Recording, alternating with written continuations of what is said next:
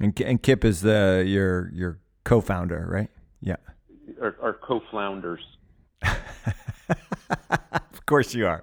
Playful but purposeful, which are two other things to keep in mind, I think, for 22nd century. One without the other is kind of boring. Duncan Berry is a serial social entrepreneur or adventure capitalist. He's spent the last 30 years leading values-based businesses and nonprofit organizations.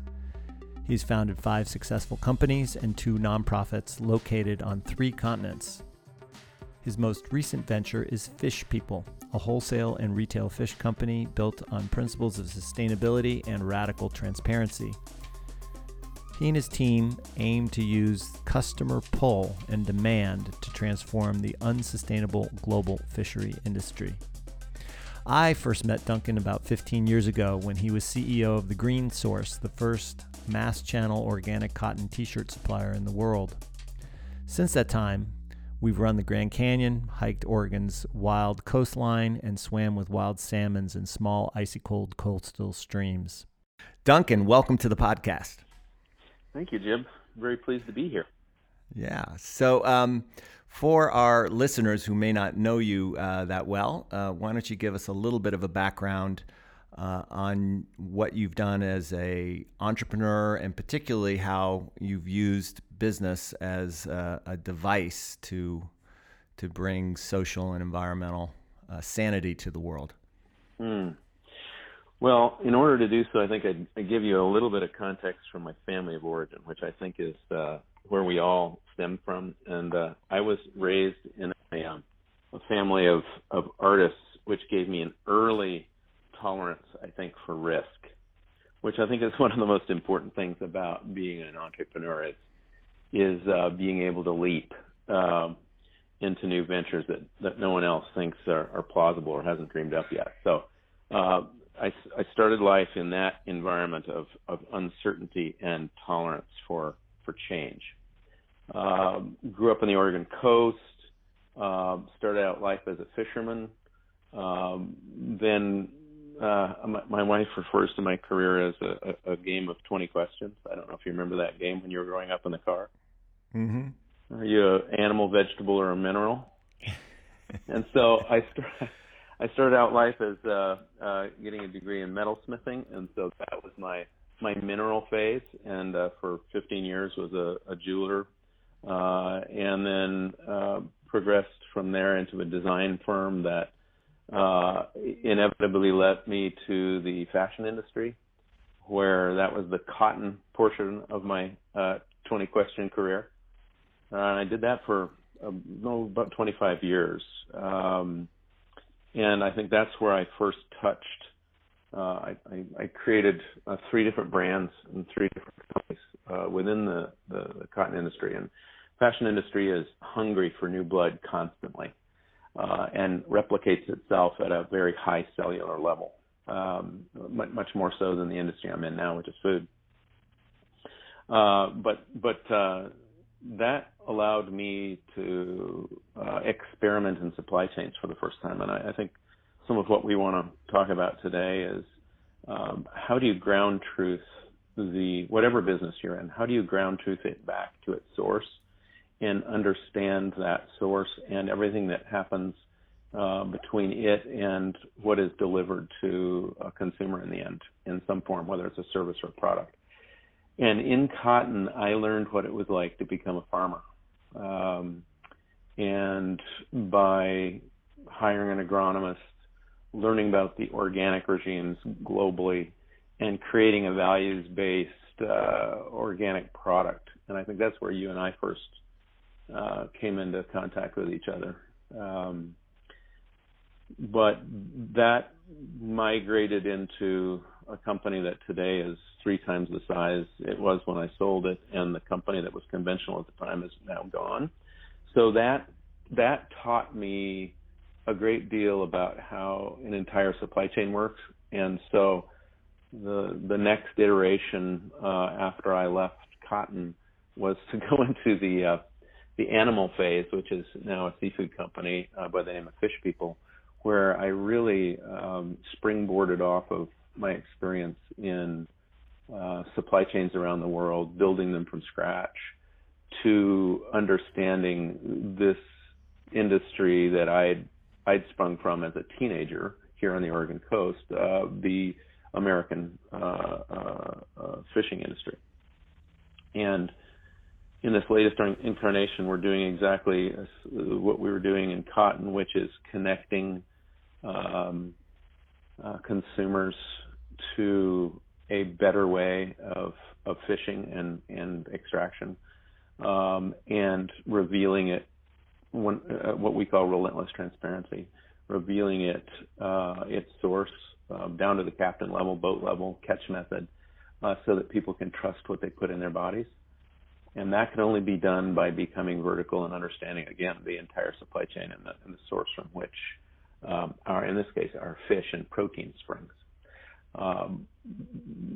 We refer to it as taking farmers market sort of intimacy to scale nationally, and we do that in over 7,000 stores in the United States. But you have the ability to meet someone and understand where something came from, just as you would at a local market.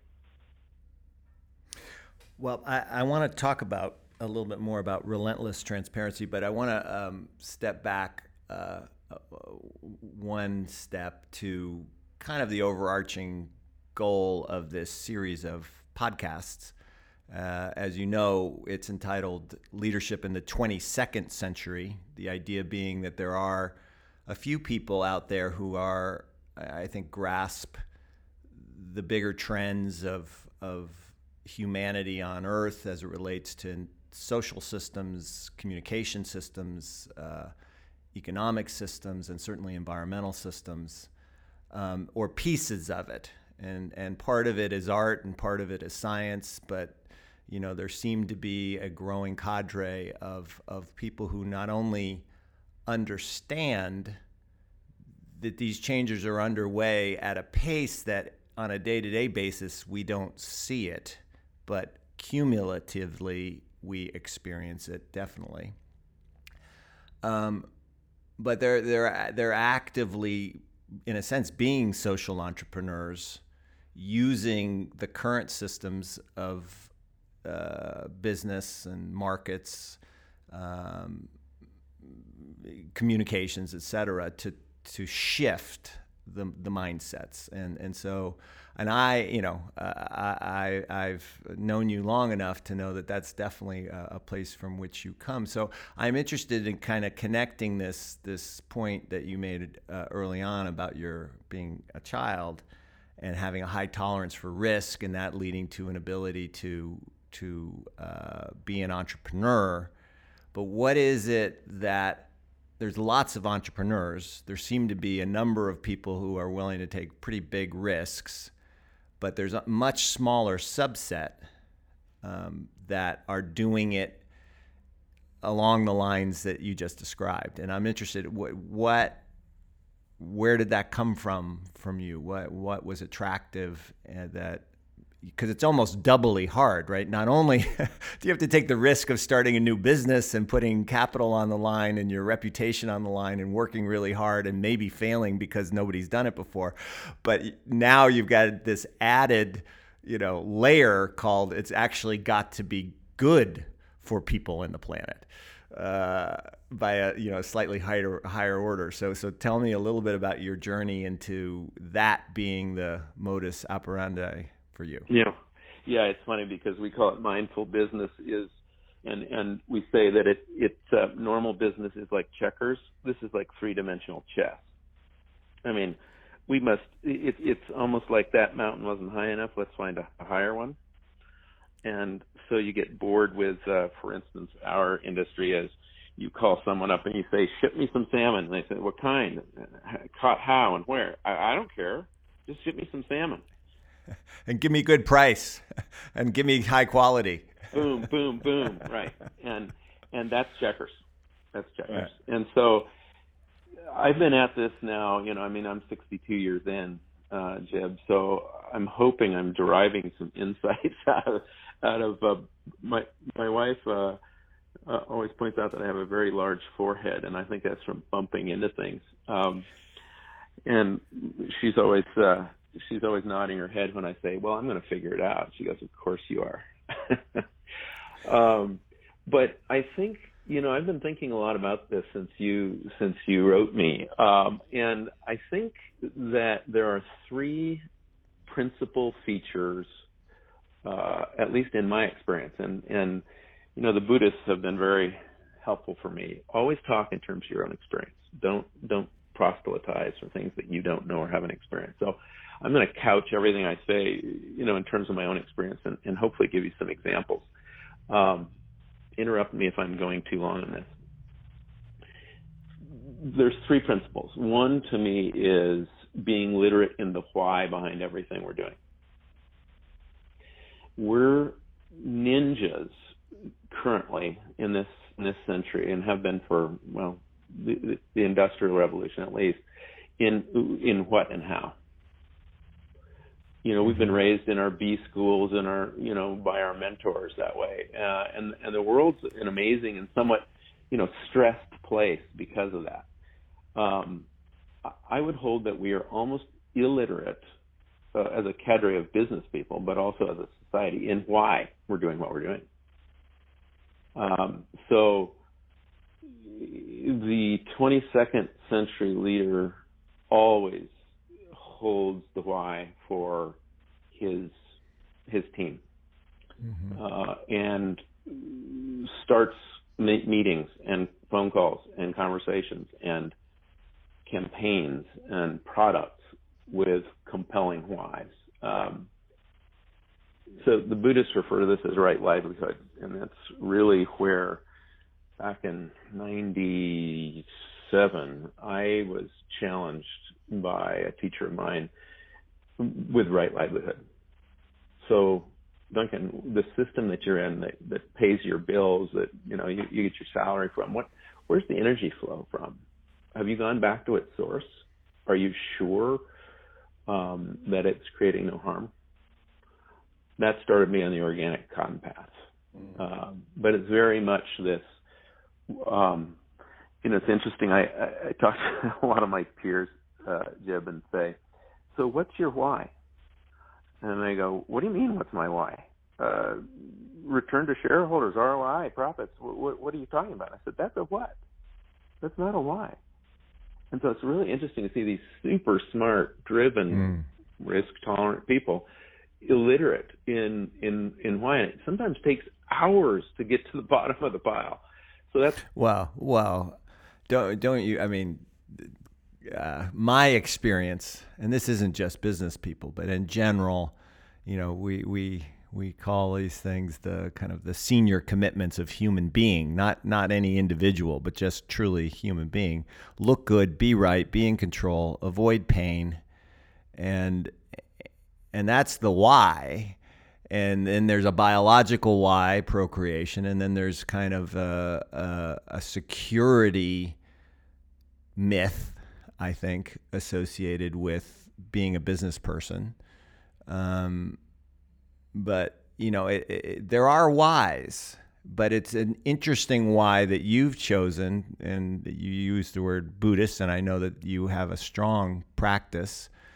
So maybe describe a little bit more about how that informs your approach to business. So thank you, because that tees up number 2 of the embodiment principles. And I'm hoping I'm answering your question. Drawing from a relationship with the other than human world. So we call it nature. I think we're inseparable from nature. I don't think there's humans in nature. But in terms of literacy, being literate empathetically. So do I basically, I think there's 2 buckets in the world, unfortunately. There's the bucket that is, I'm very concerned about my immediate family. Maybe I extend it to my friends, but it's my family that I care about, and it's what drives and motivates my why. And that might be, and I think in many ways that shows up very positively. I mean, it's wonderful to care for your family, and maybe the reason you're working so hard when you boil it all down is that you want to travel and you want to make sure your kids get good education. Cool. Taken to another bookend, though, I think there's another bucket, which is I care about my family, I'm responsible, I care about my friends, and I care about the commons and the other. And Bertrand Russell said it, I think, in a really beautiful way that my mom shared with me early on, and it was, one must care about a world one will never see. And it's like the people in the first bucket, that is almost inconceivable to them. And if you care about the commons as well as your family, I think it drives a radically different set of whys. And in my case, it was if it, and I think maybe you went through this too, Jib. Until my middle 30s, when I said, this life is actually working for me. I'm starting to get a little more comfortable. I've got food in the refrigerator. I've got a house. It allowed me to cultivate this empathetic response beyond my immediate family and the worry I had around it, just making it in life. And so the next 30 years turned into a very deep connection, and I'm going to just be very literate here, a deep connection when I realized that my livelihood was not right. It was a wrong livelihood by visiting cotton fields in the San Joaquin Valley and seeing people in clean suits and having a woman on a bus next to me go into shock because we drifted into a defoliant plume cloud. And I realized here is this beautiful industry that I love, that I built this really cool little company around, and a lot of people depended on me, and it was wrong. It was impacting mostly migrant workers that were women and their children in third world countries, so that I could so that I could sell, and we could wear our T-shirts. And that was just wrong. And so that's where my empathetic response kicked in, and I had been handed the dangerous information, right? I could not go back if I was a values-grounded person. If I was an ethical person, I couldn't go back. And this is one thing when it's like, well, I'm going to go volunteer at a nonprofit. It's another thing when it's like, are you going to walk away from everything you've built? Or are you going, and act on your conscience? Or are you going to stay in the game and try to change it inside the game? And so that's what, I don't know if this is answering your question, but I think this ability to step outside oneself in an empathetic response and then do it within the confines of your profession is a both difficult but very motivating and powerful experience that you never go back from. Once you've done it once and tasted it, you understand it's the ultimate dimension of what we call business. Nice. You said there was 3. What's the third principle? So I want to return to other than human, because I just said that the reason I did something was primarily for women's lives. That wasn't the only reason, but so I want to bookmark that. The other one is really, and I think this is how we are, not why we are the way we are. It's becoming what I think of as an agile player, like a utility player, by balancing the sort of overheated brain activity that we all have in business today with again, literacy. Maybe it's becoming a literate leader in all these things. Literate with your heart and gut. So becoming fluent in all 3 and balancing your brain with your heart and gut as not just, yeah, that's cool. No, these are principal leadership qualities. And I want to give you an example. How do they show up? So your brain is amazing at rigor and analysis. I call it the data piece of the equation. Your heart is very fluent and literate in emotion and passion. Your gut is what I think of as my intuition and instinct. If you are literate in those, you will be a great leader. I'm not. I happen to have one of those three I'm a little weaker in, and I really depend on the other two.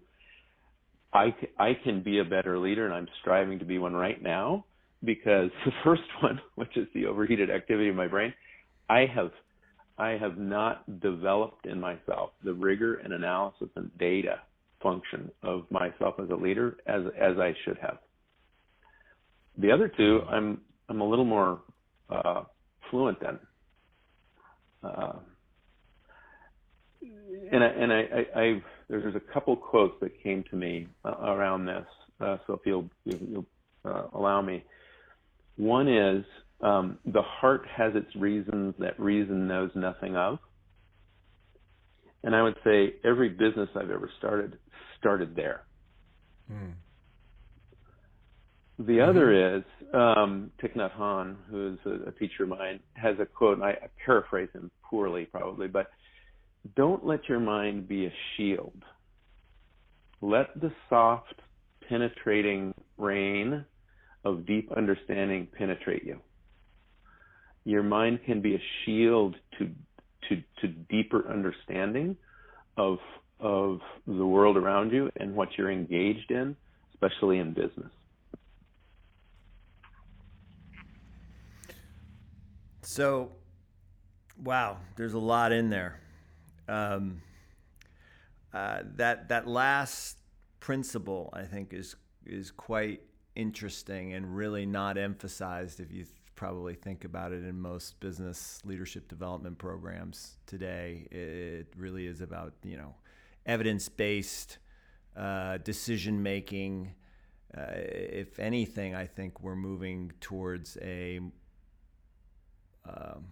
paradigm of more brain cognitive. AI is the classic example where we're just going to create learning machines that take the data and spit out the right path, the right decision, the right answer. And so it's a really interesting point because it's messy down there in the heart and the gut. Yeah. And quite frankly, it influences the cognitive, the evidence that one chooses to use to, make decisions. As a consultant, as you know, I mean, I a lot of our work is in developing business cases and in a sense, if there's a hypothesis that one or more paths are interesting to take, we go and try and disprove or prove through evidence that. And one realizes when you're out on the skinny branches of truly creation, it's very difficult to actually create a compelling business case because it hasn't been proven. Yeah. And as a leader we both know well, Lee Scott once said, "You can't benchmark your way to leadership," and I think it's a really interesting point. You said something that I have a big belief in, and I think it has pluses and minuses in the domain of, let's just call it transformational leadership, which is the role that experience plays in an awakening or an emboldening or impassioning a leader in a business or an entrepreneur. And it's been my experience, and again, speaking directly, my awakening has come through so many years, particularly when I was young, spending times on wild, raging rivers in various parts of the world, exploring, but really living on a day-to-day basis in unmediated, not human created, human impacted, but certainly not human created environments. And I developed my empathy for wild places and creatures and things non-human through a deep immersion over years when I was young. And that has certainly informed my work today. And then you described, you're visiting a cotton field. In your work today with fish people, do you use experiences as a mechanism to enroll suppliers or customers, or like how do you see the role of experience playing out in your work as a leader today? I think it goes back to really what we were talking about before, is that there is an undercurrent, whether we recognize or quantify it. When you're sitting in a meeting room, it's mostly mental activity. It's the brain is in charge, is running, is the mediator. Underneath that, this stuff's still going on, right? The gut and the heart are constantly churning through the same material. One way this is expressed is culture eats strategy for breakfast. If you ignore those two, I think culture really is trying to get at those other two things that are going on simultaneously all the time, that don't get expressed very literally. I think the function I'm playing right now at Fish People is as a cultural steward. So the connecting people, I don't say this very often, but the reason I'm involved at Fish People and wanted to found the company with Kip was because I really care deeply about fish, about what we're predating upon deeply. And Kip really, really felt strongly about communities. And Kip is your co-founder, right? Yeah. Our co-flounders. Of course you are. Playful but purposeful, which are two other things to keep in mind, I think, for 22nd century. One without the other is kind of boring. But I go back to your premise, which is we have an office in Portland, Oregon, 90 miles from the sea. What do we do to create a sense of connection internally with in our own culture, with the power and mystery and messiness of this hunter-gatherer culture? I mean, we're the last of the hunter-gatherers. This is like a feedlot versus deer. Right. Fish are wild, and right. There's storms, and it's a foreign planet. And so in terms of experiential sense of connection, how can we connect our customer to change this industry in the way that we're trying to change it if we don't connect our own people? Maybe just for the benefit of our listeners, describe how you're trying to change the industry briefly, if you can, and then I segue back in, because I definitely want to hear how because this is part of the strategy, if you will. So, yeah. But how are you trying to change it? So, I describe it through a metaphor. Metaphor is a huge part of my world and business. I call it the big chair phenomenon. And we're all sitting at this table for years. The fishing industry is sat at a table where you've got, industry sitting there with agencies who are trying to control the industry and the NGOs who are trying to control both. And they're all trying to make it a better world. At least the agencies and the NGOs are seeing themselves as a counterbalance to this voracious, operationally driven, profit-driven world of business. And they're all sitting at this table. Higher institutions of higher learning, in our case, some tribal elements are there.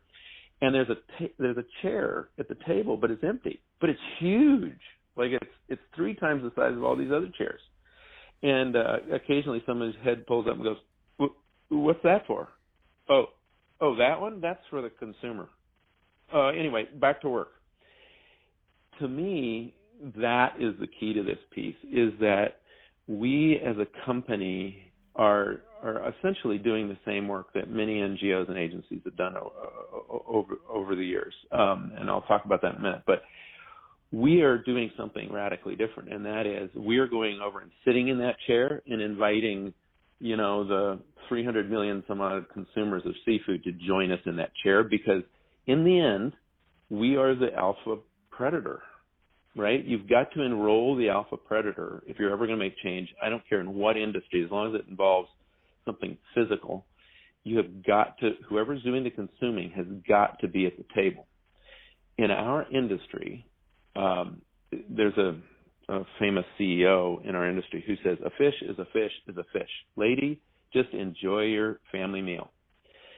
To us, we're saying, no, the modern consumer, especially as millennials age and X-Geners age, people are asking the roots of where their food comes from because it's going in their bodies. A lot of that's driven by health for selfers is what we call them. But what we're trying to do is, through connecting them back to their source, we're also informing them at the same time, what are the right fish to eat? What are the wrong fish to eat? When you should eat them, how they should be caught, what you should support, what you shouldn't support, and creating a more, doing the heavy lifting for them so they don't have to do a lot of research, but they can be lightly literate in their seafood purchases, so that we take pressure off of those fish stocks that shouldn't be predated upon and put it on those that could be. Pretty simple, but the hairy part is in the doing. Right. How can you educate if somebody walks by a package in a store for 3 seconds? And right. I could write a white paper on that piece of it, but relentless transparency coupled to technology so that people can do it on their phones is really the short form of how to do that. Right.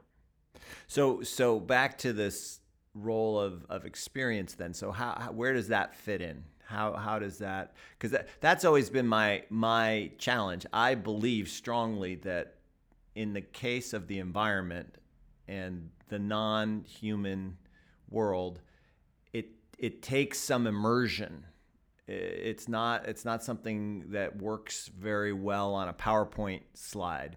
Hence why, as you know, we endeavor with every engagement, many we can't enroll our clients into doing, but many we have, to taking a trip, literally a day or two out of the office into a place they would not normally go, to see people they wouldn't normally see, talk about things they wouldn't normally talk about, and experience, touch, taste, feel things they wouldn't normally experience. And it creates intervention in the flow, the everyday flow of a business person's existence.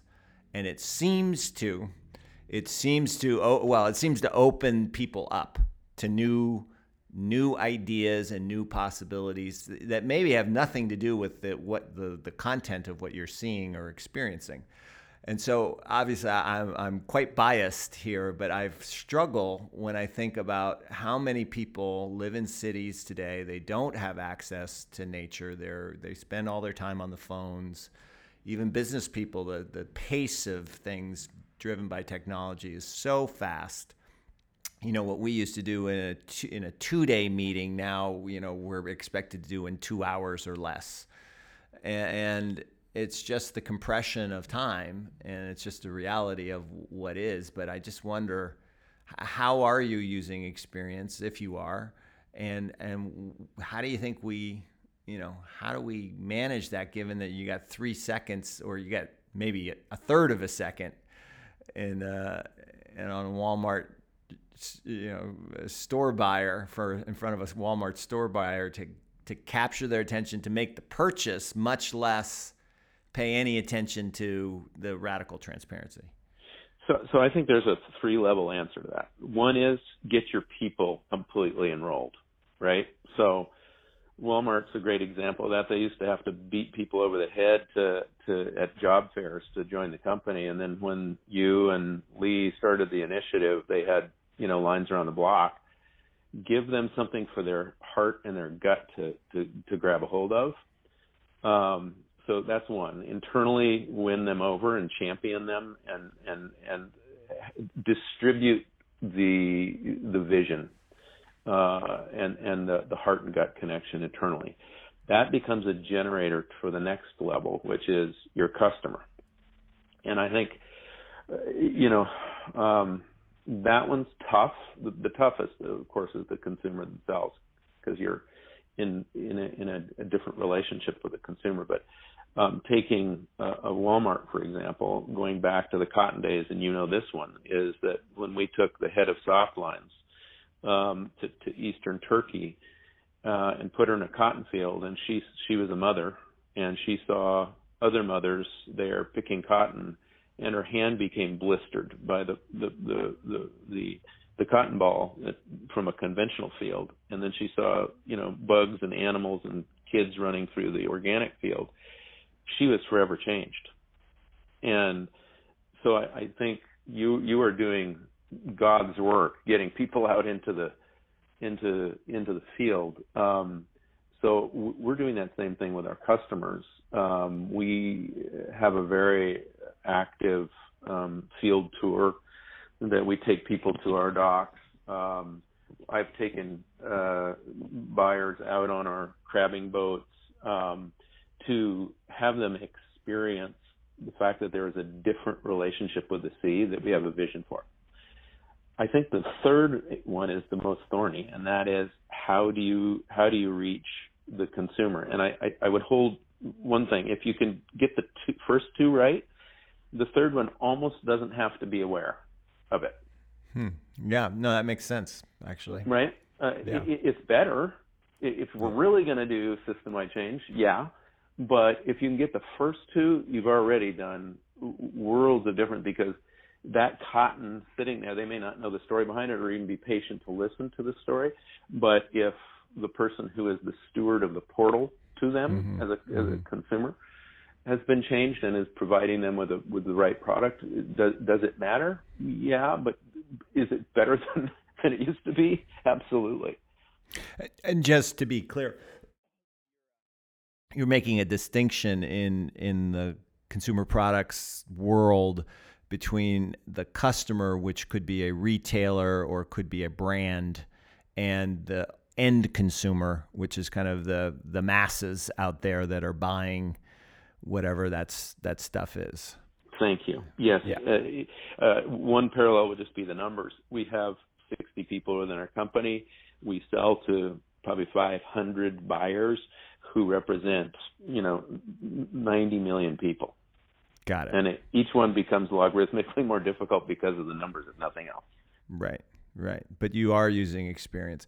Yeah. So I mean, it's really interesting. So tell me, now let's go back to leadership here for a moment, just what you've learned. I mean, you've started so many companies, and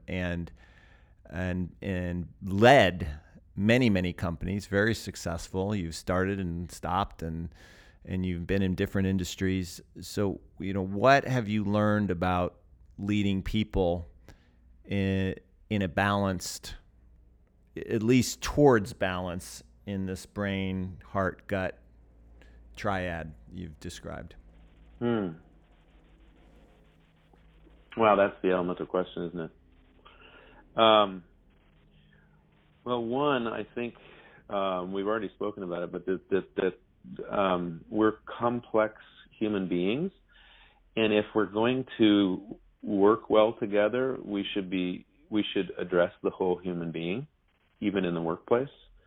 So we should become literate together, or we should foster literacy in our rigor, in our emotion, and in our intuition and instinct. And I would say, of those, the most important ones, at least in my experience, Jim, and I think this is across MBAs to the high school dropouts, is if you have their hearts, if they deeply are passionate, they will drive off a cliff for you. They will change industries. They will create products never dreamed of. They will move the planet in the right direction. Stop and take the time to win their hearts, and that is through the why of what you're doing, and remind them every day, touchstone the why. Yeah, we start every meeting at Fish People. It used to freak out our new employees. We start with a Vietnamese bell, and that's so we can intentionally arrive in a meeting and focus on why we're there as the beginning note to the meetings. And the quality of these meetings goes through the roof. When we are not some residual amount of still on the last phone call we were on or rushing through traffic, just taking that 30 seconds at the beginning of a meeting and connecting back to, one, our breath, and two, the why we're there for each other, and to be fully present is at the root, I think, of the difference and sort of success of our culture at Fish People. And we now have people who at first were like, oh my God, if I joined some sort of hippie cult, to the point where now if we don't ring the bell, they're like, hey, wait a minute, whoa, stop. Those are not mutually exclusive, Duncan. No, that's true. But it's not often that you get a strange hippie cult that is as successful as many of your businesses. So that's good to know. But so do you think what you're doing? So let me see if I kind of got the program. So you started Fish People, you and Kip, and your founding cadre, to really use a market-based mechanism to drive change in the wild fish market and down to literal fisheries and whatnot. Sheep and wolf's clothing, definitely. Sheep and wolf's clothing. And do you have any data on how long have you been in business and how, if you're just looking strictly at the health of fisheries that at least you're engaged with, how's it going? Oh, so you want some data? The mind is speaking. Well, my heart and gut knows your intention, and actually is pretty confident. That's why I asked the question. I'm pretty confident that there's positive answers to this, and the community. And I also know that, to your point, you talked about Kip. There is the old time small fisherman, at least on the Oregon coast. I know it's the same here in California. It's a dying breed, and I know that was another intention. But anyway, yeah. So how long have you been in business and at this, and what are your results? Well, 5 years. I refer to us as a toddler. Again, I will underscore this is an operationally driven business in the past, not a consumer-driven one. And it's very, very difficult to operate in this particular business unless you're vertical. So just recently we've merged with our docks. So we have landings in the Yukon and in Washington and in Oregon. And one of the ways that I would say that we measure our impact, that there's two levels. One is doing no harm. And I believe that that's a very, very important baseline for our company, and that is that we make sure that every life that we take is done so from a stock of in this case fish or shellfish that is stable or increasing. So that's a do no harm sort of answer to your question. I think as we get out of our toddlerhood, sometimes you're just wanting the kid to survive, to go to to kindergarten. And I think we've been in that mode. We've been doing it really responsibly. We've been creating a great culture around that. We've been paying living wage jobs at our facilities in a poverty zone. Our coasts are poverty zones, Jib, and I think it's $31,000 for a household of four. It's almost approaching some third world countries. So we're making a difference socially. We're making a difference environmentally in a baseline method. Our Mount Everest is through fishery improvements projects and actual moving the industry where it has its bottlenecks and its dysfunctions into functionality through enlisting consumer activists, basically. The power.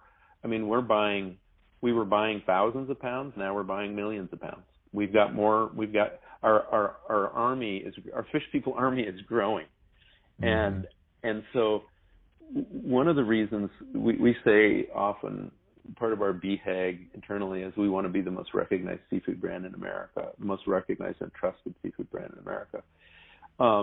Why is that? In the old days, it would be for ego and for ROI, and yes, we have egos, and yes, ROI is really important for our investors who put a lot of faith in it. It's more so that we have the lever to pull on community and on habitat and the ocean and a different relationship with the sea. We'll have a bigger lever. I think so. So my measurement, our measurement, is done through the B Corp movement, which is, I think, a pretty good example of some of this embodiment of these three principles I was talking about. Mind equals profits in my mind. So people, planet, profit. Mind is sort of the steward of profits. Heart is people, I think. And intuition and instinct is really grounded in the planet. And we get measured every year very rigorously. We're a B Corp, one of 1,400 worldwide and growing, where they spit out data saying, on 220 different points of measurement, are we being responsible and living up to our beliefs? And so to answer that question best, the B Corp report card is probably our most complex answer to data on how we're doing.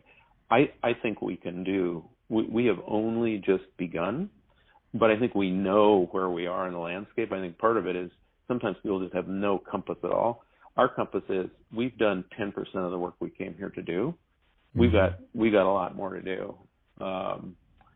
And as a postscript to that, one of the principal four objectives, we just came out of strategic planning for 2018. One of them was people, planet, profit, and we have a really ambitious goal to raise our score in B Corp by everyone in the company having an initiative to raise that score within their field of influence, and to sponsor this activity of really social and environmental activism within the company, and have everybody take ownership for it, not just the leadership.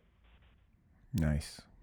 Well, on that note, that very positive note, I really appreciate your joining us, and look forward to seeing the results as this continues. And keep up your work in the world, and I hope you start another few companies before you're done. This may be my last rodeo. I feel like being a monk somewhere on a hilltop after this. All right, Duncan. Thank you again.